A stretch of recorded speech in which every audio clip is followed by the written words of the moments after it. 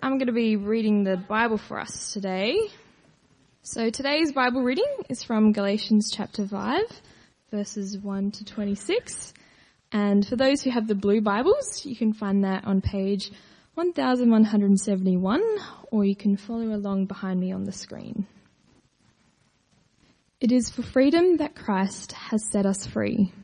Stand firm, then, and do not let yourselves be burdened again by a yoke of slavery. Mark my words, I, Paul, tell you that if you let yourselves be circumcised, Christ will be of no value to you at all.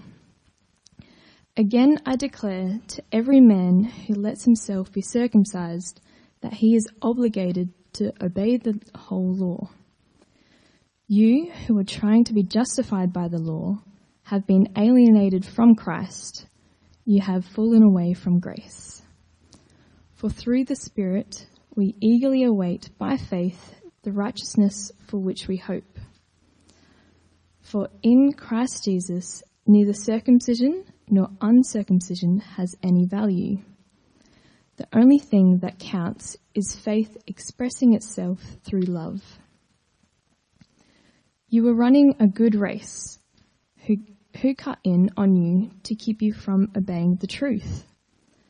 That kind of persuasion does not come from the one who calls you. A little yeast works through the whole batch of dough. I am confident in the Lord that you will take no other view. The one who is throwing you into confusion, whoever that may be, will have to pay the penalty. Brothers and sisters, if I am still preaching circumcision, why am I still being persecuted? In that case, the offence of the cross has been abolished. As for those agitators, I wish they would go the whole way and emasculate themselves. You, my brothers and sisters, were called to be free, but do not use your freedom to indulge the flesh. Rather, serve one another humbly in love. For the entire law is fulfilled in keeping this one command: love your neighbour as yourself. If you bite and devour each other, watch out, or you will be destroyed by each other. So I say, walk by the Spirit, and you will not gratify the desires of the flesh. For the flesh desires what is contrary to the Spirit, and the Spirit what is contrary to the flesh.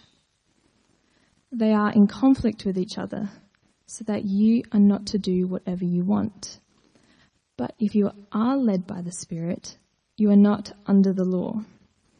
The acts of the flesh are obvious: sexual immorality, impurity and debauchery, idolatry and witchcraft, hatred, discord, jealousy, fits of rage, selfish ambition, dissensions, factions and envy, drunkenness, orgies, and the like. I warn you, as I did before, that those who live like this will not inherit the kingdom of God. But the fruit of the Spirit is love, joy, peace, forbearance, kindness, goodness, faithfulness, gentleness, and self-control. Against such things there is no law. Those who belong to Christ Jesus have crucified the flesh with its passions and desires. Since we live by the Spirit, let us keep in step with the Spirit. Let us not become conceited, provoking and envying each other. Good morning, everyone. Good morning. Great to see you all. Let's pray and get into Galatians 5. Father, your word is good, even though it's hard sometimes. Father, you are good, and in Christ you have set us free from our sin and our guilt and our shame and all the things which are abhorrent to you. Help us now to understand your will and to live free in Christ and what that means. So guide us as we unpack your word. May you be given the glory in our community and in our lives, we pray. Amen. So how free do you want to be? You might have to click that for me, Amanda. It's not working. Oh, there we go. How free do you want to be? Let's go back. No, you can't see them yet. It's a secret. How free do you want to be? You go to work, you grab a coffee, you come home, you drink a beer, you watch Netflix. You go to your friend's house and eat pizza, you buy socks for your dad, you go shopping, you get paid, you fill up the car with petrol, you choose the glass jar over the plastic bottle at the deli, you take a selfie of the sunset after having dinner at a cafe. That's not the freedom I'm talking about. Think deeper. How free do you want to be? In our day, we often think of human freedom in terms of the absence of responsibility and to make a choice. Free to do what we want, when we want, as long as I'm not hurting anyone in the process. Now, of course, we're free to kick around this world however we want to, in some sense, like I told you just before. But when does a quest for more freedom become slavery? The trouble is you can use your free will and end up losing both your freedom and your will. How free do you want to be? You see, Scripture declares we're not free in the sense of being outside of God's control. We are nonetheless free to make willing choices that have real effects. If we think we are free in our choice so that God has no idea and he's kind of catching up to us, well, then we'd be equal to God. And that's something that's never promised in this life or the life to come. How free do you want to be? Which means when we think about freedom, we must do so in relation to God. After all, we were made to relate to him in his creation under his loving rule and care. To say another way, biblical freedom then is doing what we have been crafted to do. Take one of the greatest examples of freedom in the whole Bible, the story of the Exodus. God's people slaves under the harsh, oppressive regime of Pharaoh in Egypt. And then Moses comes in Exodus 5:1 and stands before Pharaoh and declares, "Let my people go." And we forget that actually the next part of that verse, it says that they may go to the wilderness. And then we realize why. It's to actually go and worship God.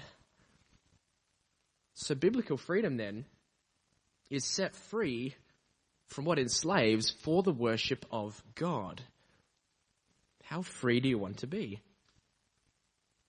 All of that to say that Galatians, the letter we've been studying these past few weeks, it speaks about freedom as an outcome of our salvation.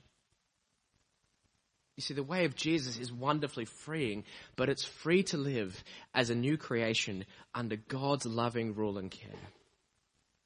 And that means I'm free now to no longer sin and free to love others. And that's what we're going to explore today. And as we hit chapter 5 and 6 of Galatians over the next 3 weeks, Paul settled the law and the salvation issue. And the question now becomes, if the Torah law has been done away with, how is a non-Jewish person, a non-Jewish Christian I should say, going to live without it? It gave a standard for generations.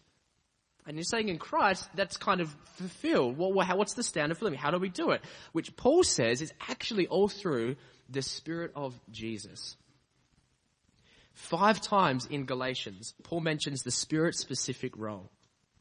In 3:2, the Holy Spirit comes to us by faith, not keeping the law.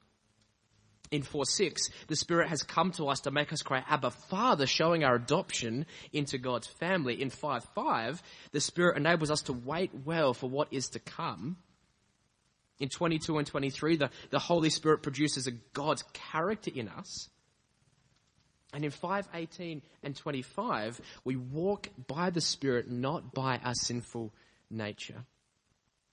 For Paul, the Spirit of God is the power and means for living the way of Jesus. Trouble is, we often get distracted from this freedom that we already have in Jesus. And we see 2 distractions that the Galatians faced in verses 1 to 12. And this is the final summary, if you like, of the issues from chapters 1 all the way through 4 at this point. But the first thing Paul does is he set the tone. In verse 1, he says, it's for freedom that Christ has set us free. Stand firm and do not let yourselves be burdened again by a yoke of slavery. Has set us free is a wonderful past event. But the standing firm, this is a present reality. And as we stand firm, we are not let ourselves again be burdened by slavery. You see, the big picture that you have been set free from the cross of Jesus is freedom. This panoramic view of our life, that all the situations, all the behaviors that we enter into now, we do so with this view of being free in Christ, framing it with the call, do not return to slavery of any form. And the first distraction the Galatians faced in verse 2 and 6 was that of circumcision. For those in Galatia, the circumcision was what really counted, not Jesus. They were distracted by the wrong things. Not this grand view of Jesus being all sufficient. You know, the problem isn't actually circumcision here. In Acts 16, Timothy gets circumcised. Paul says we've got to do it because the Jewish nation hold it so high, and as a witness for the gospel, so we don't cause offense, let's make that happen. But it was never adding to salvation. It was never to say, I'm now a great Christian man because this is what I've done. It was actually to break a barrier down so the gospel could be proclaimed. You see, it's the weight that the Galatians placed on it that was the problem. And even the law is not actually the problem. The law is good. But if you think you can just follow the law and add to what Jesus has done on the cross, then don't even worry about Jesus. Verse 2. Why? Because you're trying to make circumcision do something it could never possibly do. It's to say, Jesus, your body, your skin being cut, all of my guilt and shame put on you. Actually, I can do a better job in my own body with my body, Jesus.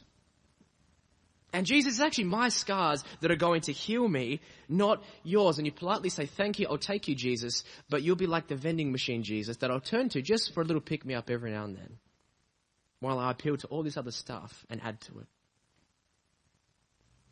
But as verse 4 says, that's falling from grace. And this kind of thinking, it makes the future foggy and fearful and removes any hope of freedom that you may have.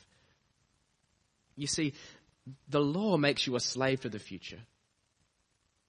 Grace makes you wait eagerly with certainty and confidence that the freedom that you're declared right by God's grace and not your ability. And that one day, as verse 5 says, you will attain full salvation. I've been thinking about this verse all week. For through the Spirit we eagerly await by faith the righteousness for which we hope. That promise does not come through the law. It only comes by the Spirit, because only the Spirit can give that confidence, because the Spirit removes the dreaded question the law always has, is it enough? I've done it, is it enough? Is it enough? Is it enough? And that's why the future is foggy and uncertain. But the Spirit of God replaces it and says, actually, Jesus says, I am enough. And so the law says, do this and do that. But faith is expressed in love, which means it's neither legalistic like circumcision, nor is it against any law at all by not being circumcised, Paul says. It does not matter. There's actually a third way. The gospel won't let us hold any of those up. It promotes another way, faith in Jesus through love. And that was being missed. The Galatians were distracted with the Torah law in their Christian walk, which came from being distracted by the wrong person. That's 7 to 12. From what we know about Galatia, it was a very, very cultic, ceremonial place. Lots of emperor worship. And you have to be sympathetic with the Galatians here. If you've come from a background that celebrates worship of the emperor and has lots of ceremony and ritual, and someone comes and says, this Mosaic Torah law is what you need to follow now you're saved, it scratches an itch. It was very attractive. You see, the problem in Galatia isn't about faith and works. It's a little more nuanced than that. It's more about not adding to the sufficiency of Jesus. So in verse 7, Paul says, you were running a good race, meaning you are already saved by grace. But someone has come alongside you, cut you off, distracting your gaze from Jesus and onto other things. It's reminiscent of the Tour de France and the hill climbs. And if you've ever seen it, and I have, and massively steep hills, and they're harsh, and then the riders are going up, and on the sidelines are all these people cheering and yelling and shouting and screaming, and then more often than not, the people get so excited, they're not cutting off the riders, and they're trying to get up the hill with all the energy they can muster, and this wonderful guy with a horn there, and you see the guy on the yellow, he's yelling, and they're in the way, they're cutting them off. But you know the organisers don't do that. The one who planned the event, planned the race, they're not on the sidelines distracting them. They're on the motorbikes. They're cheering them on. They've set up everything along the way so they can succeed. It's the people that cut them off. And this imposing of a law, this focus on circumcision, God is not putting it there, verse 8, like the Tour de France. And then using a cooking metaphor, or image I should say, Paul says in the same way that you need just a little bit of this single cell fungus called yeast to make the whole bread rise and turn from a dense rock of glue to something fluffy and delicious, small things have big results. And so the circumcision thing, we'll just brush it off. Why does it really matter? Why are you going on about it for 4 chapters, Paul? We'll just shrug it off. But it has catastrophic consequences, do you see? Because those preaching circumcision have removed the offense and the necessity of the cross. Today, it's scandalous that you even need saving. After all, I'm a good person. And moreover, if God is real and God is the God who you say he is, that he's a God of love, then of course God has to like me. And of course God has to do the best for me. So therefore, when I see God, if he or she or whatever it is actually does ever exist, and I get to this thing you call heaven, and I'm standing there, because I am good and God is loving, then God will have to save me on the virtue of God being God. And it's scandalous that you would say that's part of the story. And God is that, but actually, it's more than that. It's a big deal. Paul insists that those promoting circumcision should go the whole way and just emasculate themselves. And this is the third kind of image to drive home his point. Now, the tense of the word, he's not actually asking them to go and do it. What he's saying is, stop preaching circumcision. It's a rhetorical device. He didn't expect them to do it. Jerome, in the 4th century, translating into the Latin Vulgate, says this, and I think this gets the point really well. Oh, you can't see it. Can we change that? Maybe. It's not working. There we go. Oh, no, too far. We've gone too far. We have emasculated the slide. Yeah, that came out. I didn't think about it. Can we just go back to the one of Jerome? Jerome in the 4th, he says, tell those who are disturbing you, I would like to see the knife slip. It gets the point across. B.B. Warfield said, a mutilated gospel produces mutilated lives. And that's the point.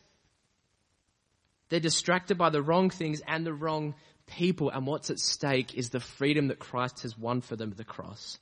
And the way forward is all the way back in verse 1. Stand firm in Christ. He has set you free. It is very easy to be distracted with so many things in church and in life with competing desires, and you wake up and 100 dogs of thoughts, as C.S. Lewis said, come rushing at you in the morning. And our hearts are trying to make sense of it all. And the hope in a distracting world is Jesus, the one who purchased our freedom in his death and his resurrection, to cut through the white noise and confusion so that we can finally live free. That's it. The hope we have in a distracting world is Jesus. So, okay, I get it. Galatians 5:1 says, stand firm. For freedom, Christ has set us free.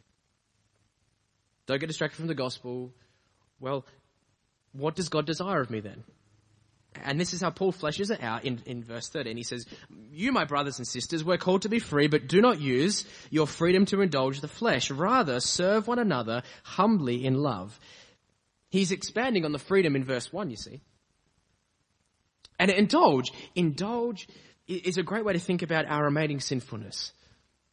It brings to mind a lingering, enticing atmosphere. Has all the circumstances favourable for an activity, and it invites you to take it all in.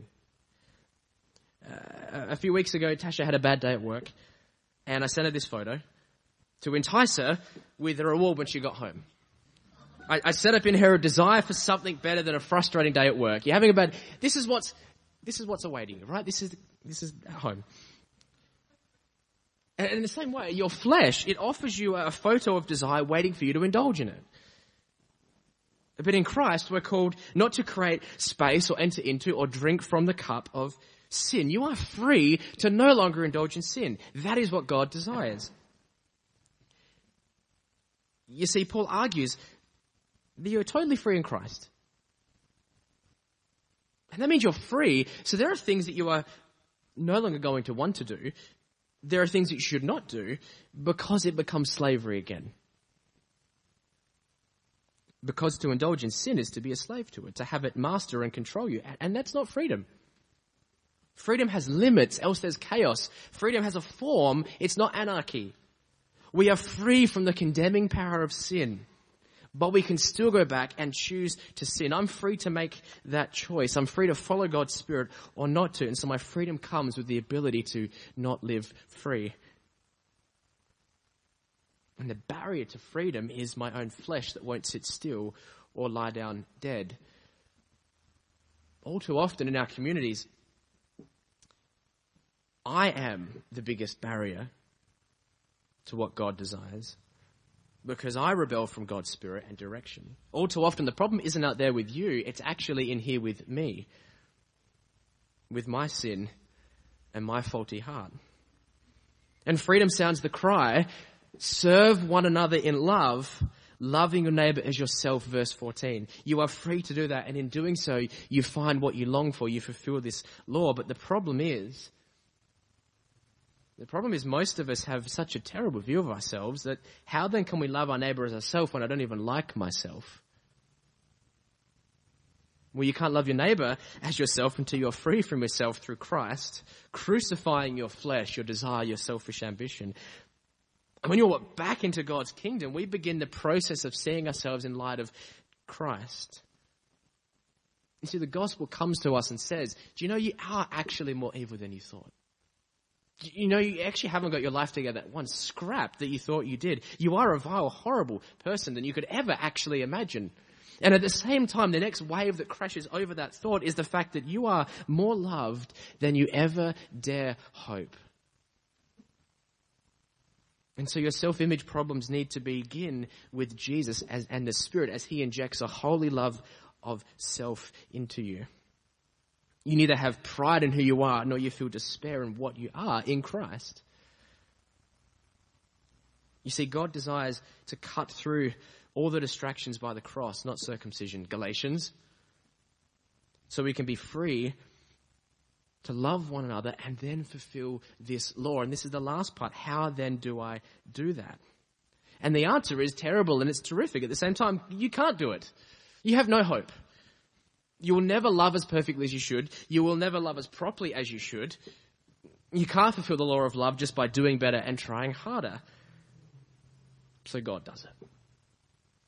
As God saves you by his grace, he will work his grace in his community. Look at verse 16. Paul gives us another imperative here. He says, walk by the Spirit and you won't gratify the desire of the flesh. Verse 17 then mentions a single all-encompassing desire of the flesh. The word desires is actually singular, it's not plural. While we may have 10,000 desires, all of them are aimed at a single one desire contrary to the Spirit of God. You see, deep in me, I'm opposing the Spirit of God at work in my life. It's not so much part of me wants to sin and part of me doesn't. It's that I'm actually not desiring the Spirit. The struggle is me resisting this freedom of the Spirit to bring about fruit as I walk with him. And even though we feel that pull, we must remember we are not under sin's authority anymore. G.K. Chesterton said, should a rhinoceros walk into here or charge in here right now, I would be the first to rise and say, you may have great authority, you would have great power, but I would assure him that he has no authority whatsoever. Should a rhino charge in here right now, I would be the first to rise and assure him, you have great power, but I would also assure him, you have no authority whatsoever. And so it is with our relationship with the flesh. It has great power, but we are not under the authority of it. We are under the authority of Jesus, not the rhino of sin. And the way forward is walking by the Spirit to love others, not indulging in my sin, you see. Which is why the list in verses 19 to 21, at first, when you read it, it seems like a very big jump from circumcision. But consider we're still dealing with how the law is fulfilled in Christ, and these works of the flesh are what the Torah law actually spoke against. And so the law gave the standard, but it gave no power to obey. But in Jesus, we find freedom from the condemnation of these things, because he died to them, and then he gives us power to obey through the Spirit. And then in verse 22, we're introduced to the fruit of the Spirit. And that links back to the works of the flesh. The works of the flesh destroy community, dehumanize people, whereas the fruit of the Spirit grows true community through God's own God-centered organic means. Moreover, because the Spirit is fully God, he shares the attributes of God. So this fruit is the character of God being brought to life in our life as the Spirit creates the right atmosphere for it to happen. The question we need to ask here is not, do you feel horrible that you haven't done these today?